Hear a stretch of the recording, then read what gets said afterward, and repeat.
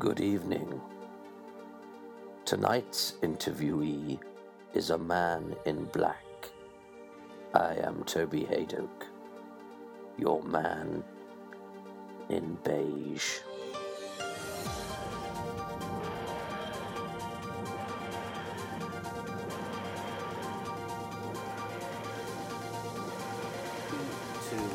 The cricket's been rained off, but I've been made to feel very welcome with a chocolate muffin and a cup of tea in the house of somebody who holds a very special place in the history of Doctor Who.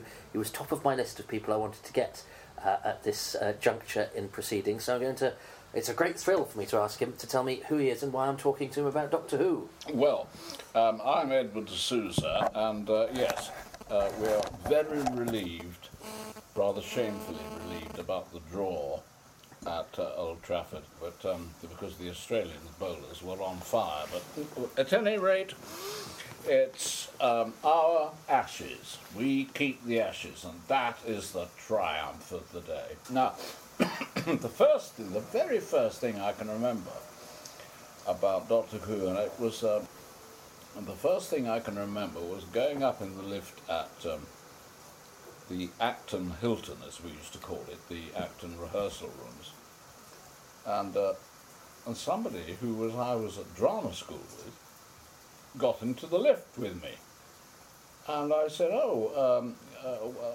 where are you going? And he said, I'm going to floor 4. I said, so am I. He said, I said, well, what are you going to be in? And he said, Doctor Who. And I said, oh, really? Because I'm going to be in Doctor Who. What are you playing? And he said, I'm playing a Varga plant. Well, that was quite a surprise to me, because he was at RADA with me. He was one of the older students, and of course the older students usually got the bigger male parts, and he was thought to be, quite a considerable power, and we thought that he would have a very good career. Well, a Varga plant is not a very good role. No. Anyway, I didn't really know what a Varga plant was, but it turned out that he had to inhabit a sort of green plastic creature, which wasn't a creature at all. It was a plant, not a triffid. It could move its limbs and its branches. It couldn't move from A to B, and if you got touched by a Varga plant, I'm afraid you turned into one. So he was quite a threatening creature. Well, so that and that was my first memory of Doctor Who, and I'm not sure that it wasn't the most vivid. Still, I was playing the pilot of a spaceship which was going to an unknown planet. I think it was called The Planet of the Unknown, or the Mission. The episode's called Mission to the Unknown. Mission to the Unknown. Well, we went to an unknown planet where it was inhabited by Varga plants, and we crashed. And we had to try and mend our spaceship. And then we got involved, not only with Varga plants, but with Daleks. And this was very close to 50 years ago, and my son, who is now 52, was sitting on my knee when we were watching the episode on the television, and he was only a tiny little chap of about 2.5, and I got zapped by the Daleks, and he turned round in astonishment and looked at me and made quite sure that I was still alive. Anyway, so that was Timmy, my son, making sure that I hadn't actually been zapped.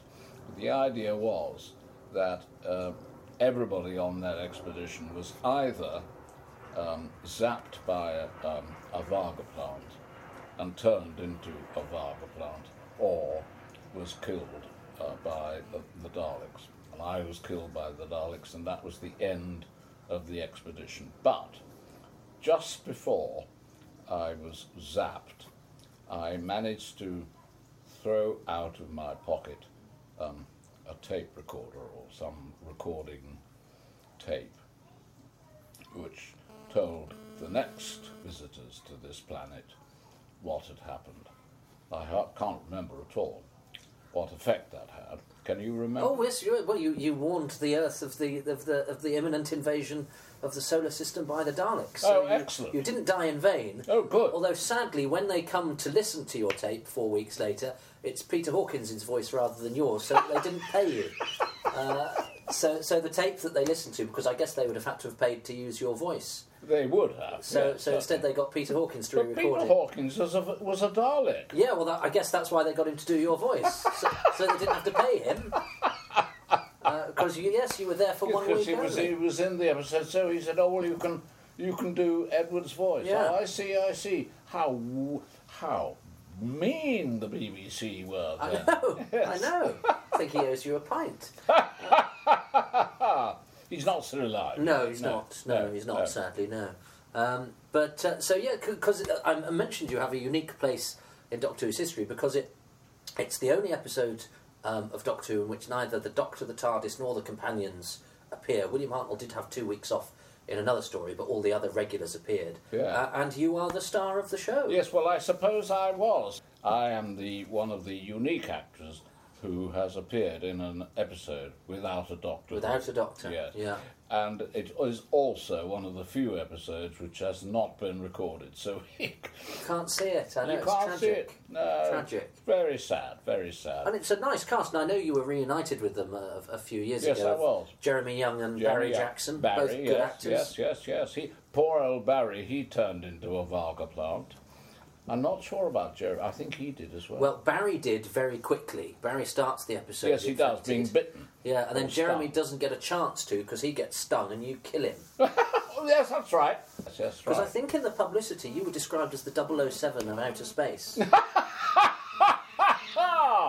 that's not bad, I is don't it? mind that. No, not at all. Very good, very good. 50 years. Yeah. And that means that it's 1 year younger than Coronation Street. Yes, which you've also done. I have, yes. Not very long ago. No. And is it a big decision to go into a show like Coronation Good Street? heavens, no, not at all. No, it's absolutely wonderful. I mean, you've been watching it for years upon years, and then off you go, and then you sit in the green room, and there they all are, all these wonderful figures whom you've seen week in, week out. It's absolutely wonderful. Yes, I mean, the green room is the friendliest room in the world, isn't it? It's absolutely lovely.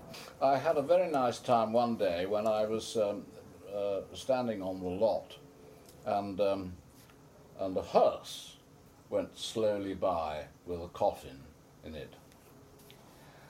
And I thought, good gracious me, that's me. That's me being driven off. Because I was eventually died of a stroke or a heart attack, or perhaps a combination of both. And his last moment was him being dead. Well, not quite, because the last moment was him being driven off in a hearse, and I saw myself being driven off in a hearse. A slightly out of body experience. It is a little bit, yes, it is a little bit. It was quite worrying. Now, obviously, the difference between making television latterly and making television as you did in Doctor Who, I mean, you must have seen some changes over the years. Yes, I think that probably it's better nowadays. I think it's probably better nowadays because you feel freer. You may not be as completely well prepared as you used to be, but it sort of doesn't matter because you can go again, and that seems to make an awful lot of difference. And it's more a hybrid of film and television rather than stage and television, which I think is probably better. A better combination. I think so. And so what had you... We've established you at Tarada, so what had got you there? What made you... were you always going to be an actor?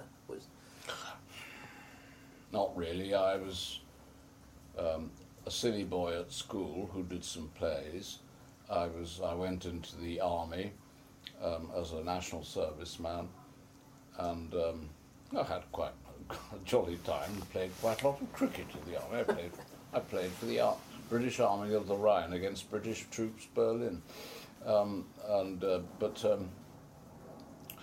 Then I came back and went to university, and I was made to read law for reasons which I won't go into, and that was not a success, and I was very idle, but did a certain amount of plays while I was at university at the ADC, and eventually I left and went to RADA, and that's when I started becoming an actor with a real vim and verve to succeed.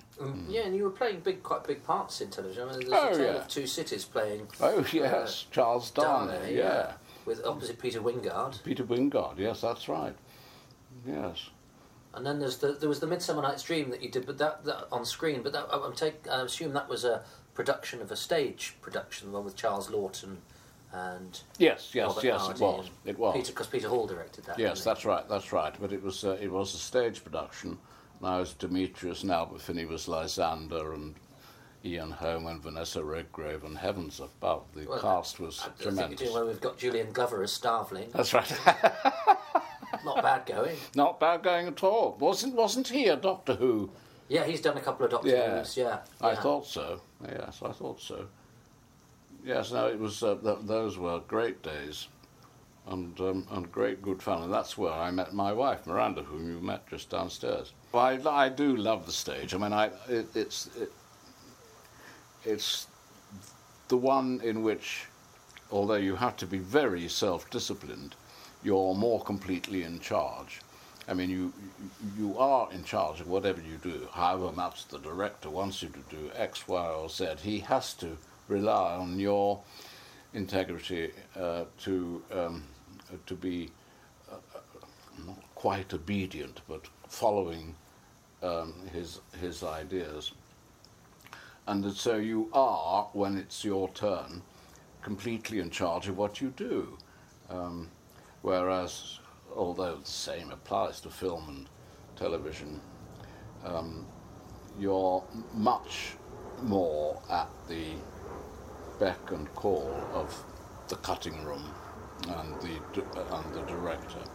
It requires a lot of discipline, a lot of self-confidence, and a lot of humility working on the stage, and those are all three quite clashing aims, really.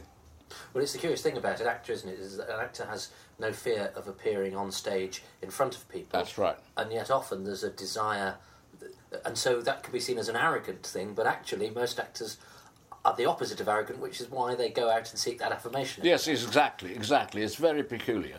And I think that's what makes them so interesting, or some of them so interesting. They need to perform, but they mustn't be allowed to overperform. And their humility in themselves and their integrity in themselves draw them back or allows them forward. And it's that tension in them which, when it's perfectly aligned, makes them into very special performers. Well, so would you count Lawton as one of those? Oh, yes. He was extraordinary. I don't know his whole film career, but he did do some quite extraordinary work. And he was a wonderful stage actor. And, well, I saw him. He wasn't a very good Lear, I'm afraid.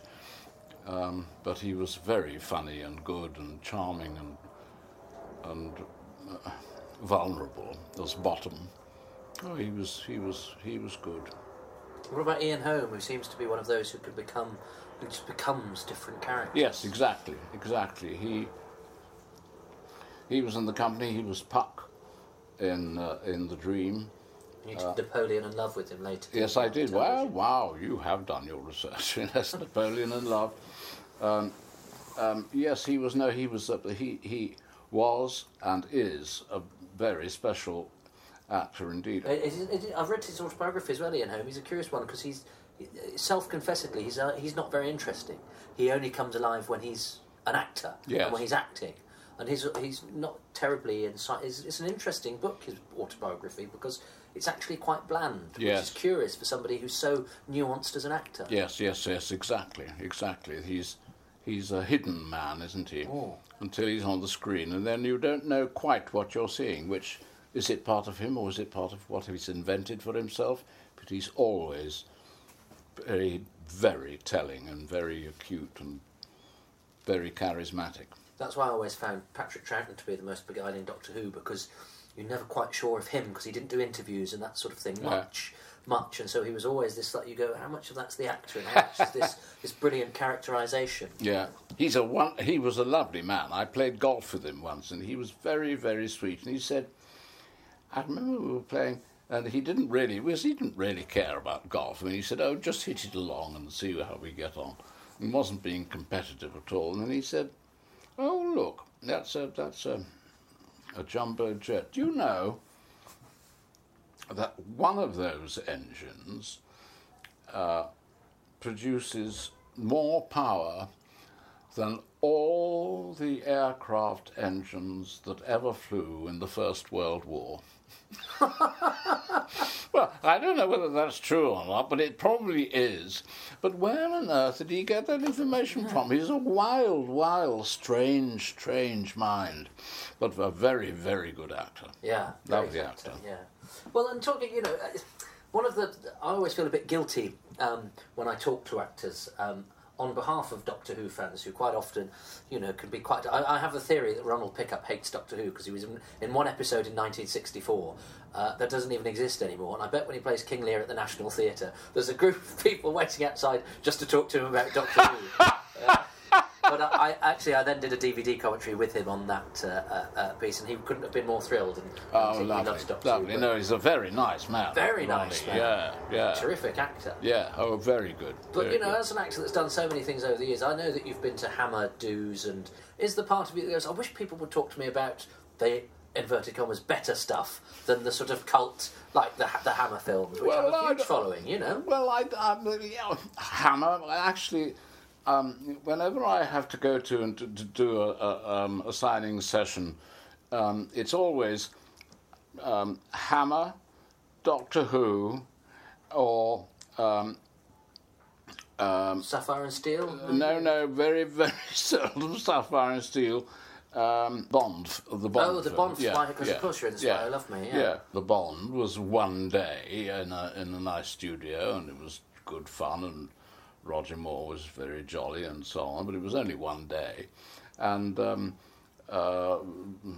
Hammer films, they were very nice. They were done at Bray, and they were very friendly and nice, and I just thought, well, that's a very nice thing to have done. But of all the things that I've done, and there have been many, many, many various things, those are the only three that have been, thought to have been significant, and I don't. It doesn't matter to me, really. It doesn't matter.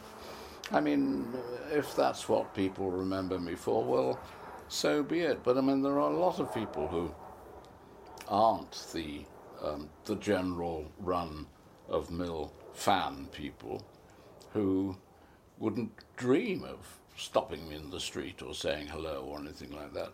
And who certainly wouldn't dream of going to one of these jamborees. But those people I've probably entertained and distracted and amused, and I think that's quite worthwhile as well. Yes, well, and certainly you don't get stopped in the street for being an icon of the audio waves, because of course I introduce you a lot on the Seventh Dimension, where you are a true legend of radio as being the Man in Black. I was in the radio drama company at the time, And the radio drama company were all rather kind of grumpy about me being the man in black, because I was part of the company, and they used to call me various things, including the hussy in mauve. Oh, here she comes, the hussy in mauve. And Griselda in green. But anyway, no, the Man in Black was wonderful. I loved doing the Man in Black. I mean, it was the courageous thing to listen to the Man in Black when you were 9 or 10 or whatever it was, without your parents in the house, and see whether you could actually stand being there. I mean, it really was. I mean, he really was an enormous impact. Valentine Dahl I met going up, years and years and years later, going up the stairs to a voiceover, in a voiceover studio, and he was going to do something distinguished, and I'd forgotten what I was doing. And I introduced myself, and I said, you're Valentine Dahl, you were the Man in Black, and I'm Edward D'Souza, I'm now the Man in Black. Oh, my dear fellow, how interesting. And I said, we were at Nottingham together. Oh, were we? I don't remember that. Well, you were at the big theatre, Nottingham Playhouse. No, Nottingham Royal. And you were in a pantomime, and you were playing Abanazar. Oh, yes, yes, yes, I remember that. And I said, and I was at the Playhouse, which was then a converted cinema. Yes, I see, yes. I remember the pantomime. There was a most frightful comic. He was a horrid little man. Anyway, he was a very, very tedious comic. And, of course, you could never rely on your cues. I mean, he was very unstable with his lines, and you never knew when to come in. And he said, I can remember saying to him one day, you know, playing with you is like playing with it's like being in a snooker player's nightmare. Yes, a snooker player's nightmare. And he said, what do you mean? I said, no balls and fluffy cues.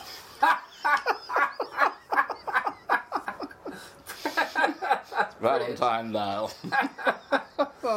Right from the horse's mouth. Brilliant. And the two Men in Black in the same. That's fabulous. Well, you said not many people ask you about Sapphire and Steel, but that's another one that's sort of gone down as a bit of a cult success. Well, it was the last one, wasn't it? We sort of zapped them. We did for them, yes.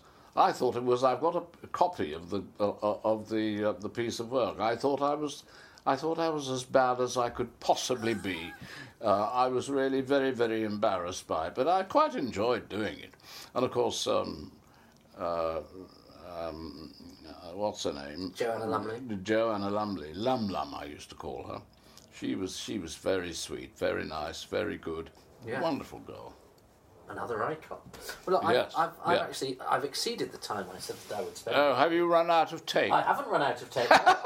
I'm conscious of monopolising your time. Oh, no, don't worry about that. Well, if you're sure. No, yes, quite sure. Bless you. And so who have been the directors that you've worked with that you've enjoyed working with the most? I didn't enjoy working with John Schlesinger much.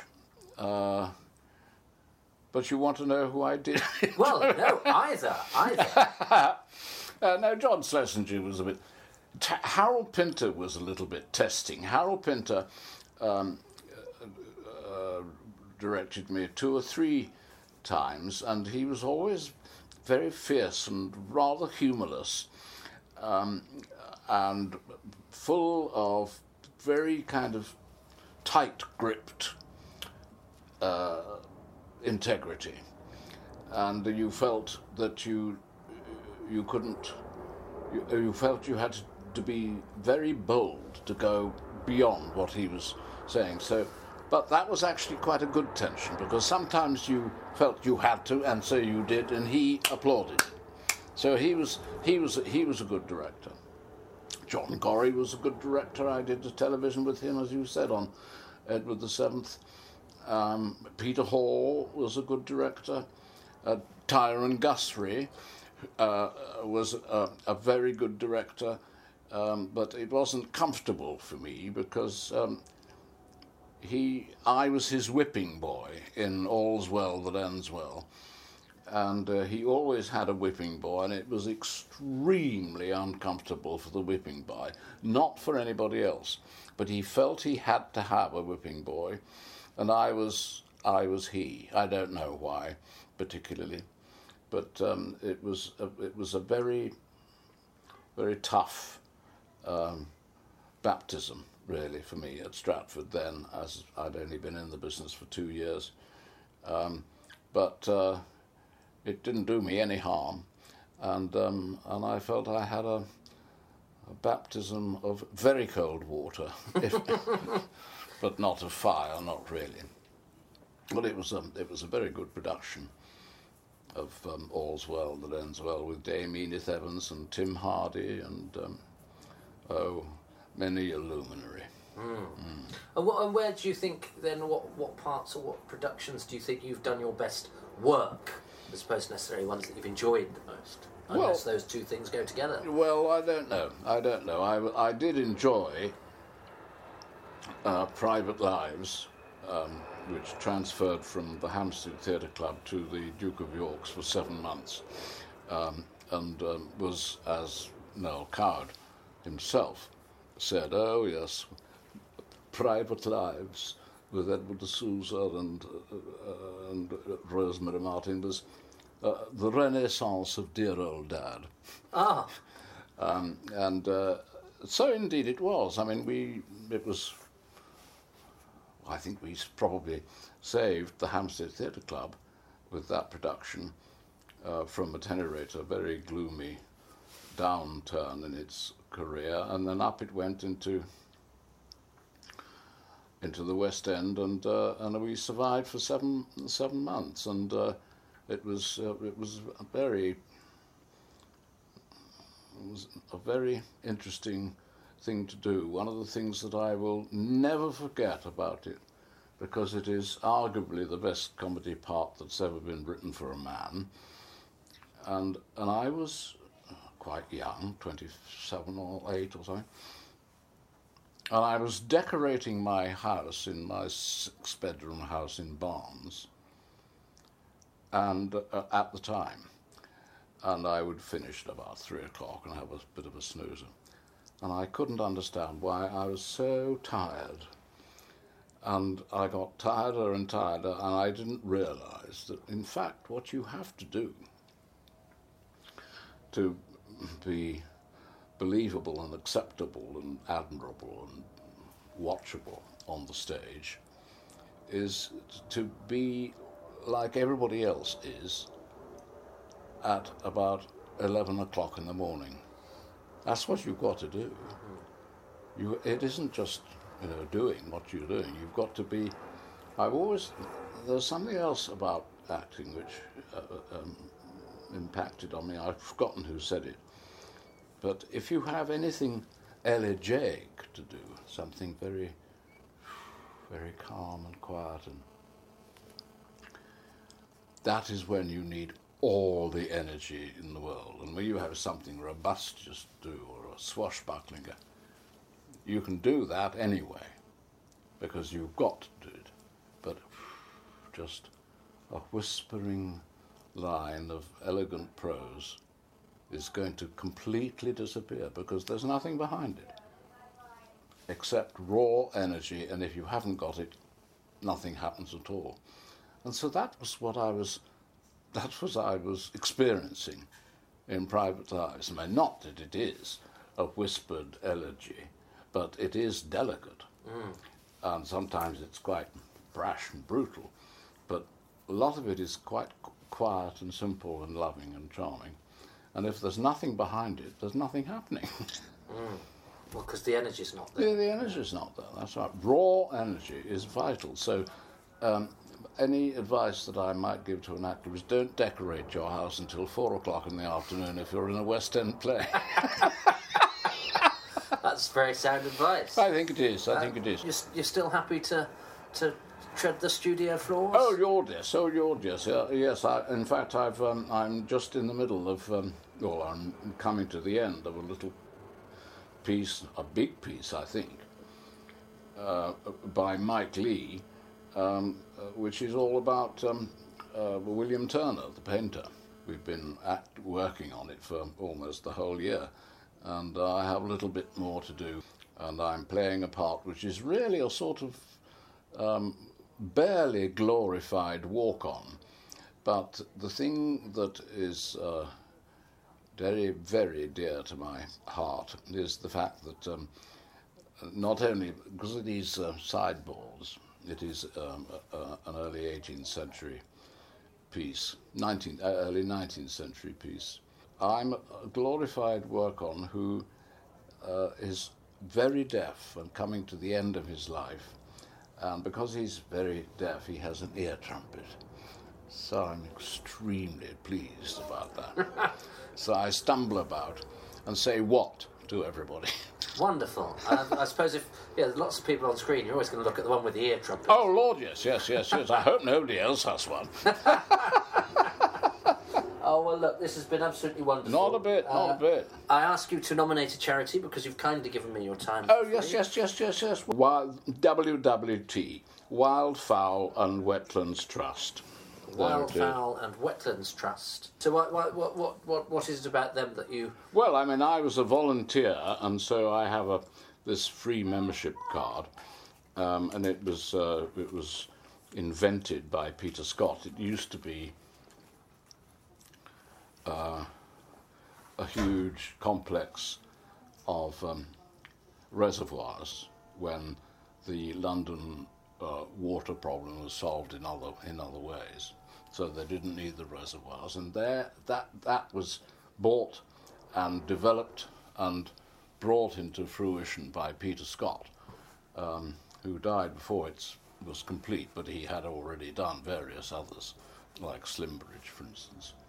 And I was one of the founder volunteers, and so very few, I'm afraid, I always say great many, but a very few of the trees that are there were planted by me, and we dug and delved and got rid of the algae from the lakes and so on and so forth. And so it was a very, very special thing to do. In fact, we got quite grumpy when we knew that the general public was going to be released onto this playground of ours.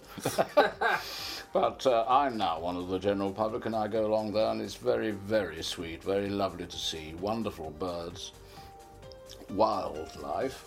I mean, wild birds come, but I mean, there are a great many of very interesting birds and animals which have been clipped, and they can't fly away, but they're very happy to be living there, and they breed there, and so they have their lives very fully there, and it's a wonderful place to be, and that's what I would like the money to go to, if they have any interest. Yes, please.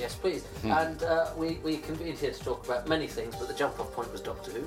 Doctor Who is 50 years old this year. Yes. It started the day after the assassination of John F. Kennedy. Good God, really? Yep. Well, I know. So that's also 50 years ago this year. Well, I know.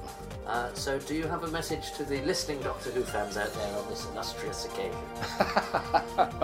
Don't believe a word of it, but enjoy it fully. Edward D'Souza, thank you very much indeed.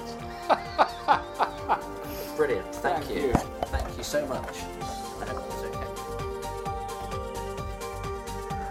Oh, I can't tell you what an honour that was. I introduce Mr. D'Souza on the radio on BBC4 Extra quite often, but I never thought I'd get to share a muffin with him. What an absolutely delightful fellow. His charity, www.wwt.org.uk. Today's trailer at the end of this podcast is for a story that's been out for a while, but is currently available to download for just $2.99, and it has a Christmassy theme, so I thought it was apposite. But that is not going to come to your ears before a preview of my next interviewee, who is quite a character and a very interesting man, who is with as we had Mr. D'Souza from the first era of the show, an actor from the last era of the classic series. We span it all here on Toby Hadoke's Who's Round. Thanks for listening. I really believe that human potential doesn't get fulfilled. We get too bogged down into what we think we should or shouldn't be doing, and that's within each culture, and then the cultures, of course, are suspicious of each other and everything else, and the only way to blow it apart is really just to be yourself. Special thanks once again, and not for the first, and certainly not for the last time, to Margot Hayhoe, an interviewee of a few podcasts back, who put me in touch with Mr. D'Souza and Les McCallum and all sorts of other people you're going to hear from. Thanks, Margot. There'd be no Who's Round without you. Coming soon from Big Finish Productions, Doctor Who, Relative Dimensions. Susan, there you are. And Alex, come in. Happy Christmas. Grandad? Alex, pass the sprouts, please. The structure of the ship is amazing. It's more retro than real Gothic. So are all Mum's stories about you true? Alex. Why? What's she been saying? Gravy, please, Susan. About your travels? Grandfather, happy Christmas! Oh, please, not now. Grandfather, you haven't changed. Irresponsible as ever. How do you mean? Grandfather, take us home now. Oh, no. Flayed shoes all over the floor. The whole colony. Invading my home, threatening my family and my defenseless guests. This leads down to the TARDIS powerhouse. Burning. Can you smell it? Alex!